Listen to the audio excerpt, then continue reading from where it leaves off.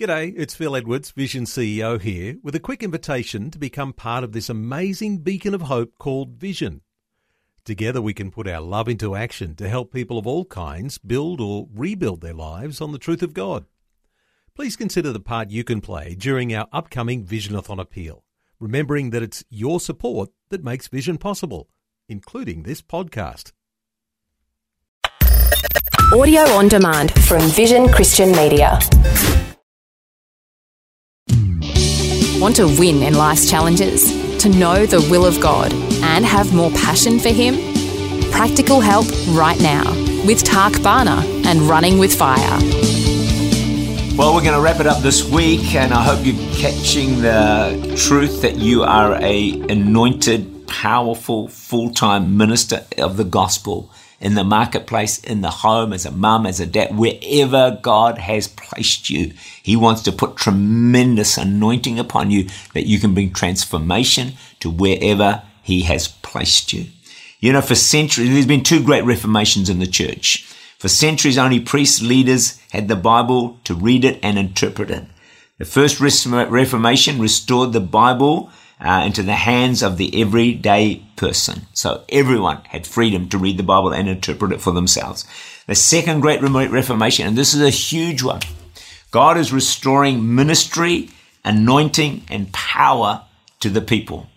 So He's getting ministry from the pulpit to the pew. So the second great Reformation says this: every believer is a full-time anointed minister of the gospel. Now, a judge by the name of Barbara, she got this revelation that she was a minister, full-time and anointed of God. So she saw her courtroom as her pulpit. So she dedicated the courtroom to God. She prayed for every case that came before her to give it a right judgment. In time, one of the judges was saved. And guess what? She baptized him in water. What I love about it, not in the church. Baptized him in the courtroom chambers. Now we're getting somewhere. Then she laid hands on him, not in church, but in the courtroom. And he was filled with the Holy Spirit. Now a number of judges, courtroom workers have been saved, and she is bringing the presence of God into the judicial system where God has placed her. In Exodus 31, verse 2-5, we read about Bezalel. God says, I filled him with the Spirit of God and wisdom and understanding and knowledge in all manner of workmanship, to do artistic designs, works, to work in gold, silver, bronze, in cutting jewels for setting, and carving wood, and work in all manner of workmanship. Like what? God has anointed Bezalel? What? For craftsmanship? For cutting jewels? Carving wood? Give me a break. Really? Yes.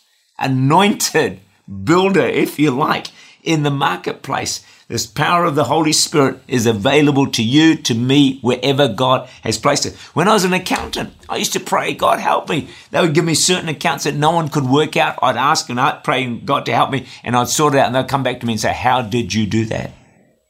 It was by the Spirit's help.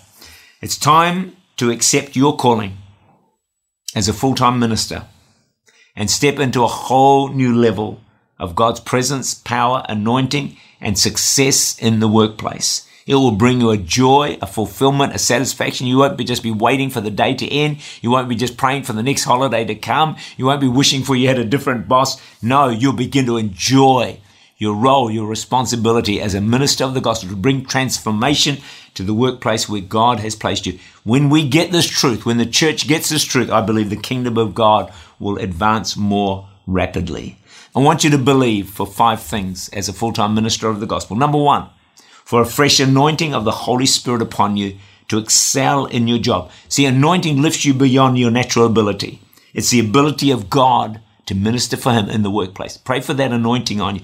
Secondly, ask God to activate the gifts that you have in your life. Some of you have gifts that you don't even know are there. Ask God to activate them and then use them wherever He's got placed you, especially in the marketplace. Why don't you pray for significant financial blessing? Hey, you're in the marketplace. God wants you to be blessed financially. Pray for a pay rise or whatever you want to do. Also, fourthly, in the marketplace, I dare you, believe for an anointing for miracles, for healings, for breakthroughs, opportunity to pray for one of your co-workers and believe God to see something significant happen in your life. If you get one or two things like that happening, I reckon it'll get the attention of your whole company or the workplace where you've been placed.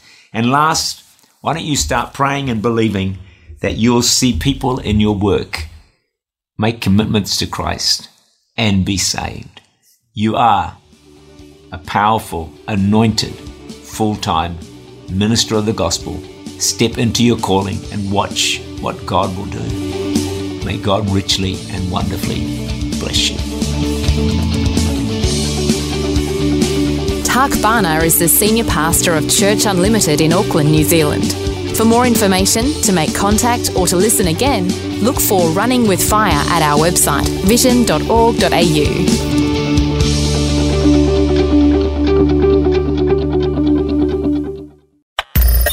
Thanks for taking time to listen to this audio on demand from Vision Christian Media. To find out more about us, go to vision.org.au.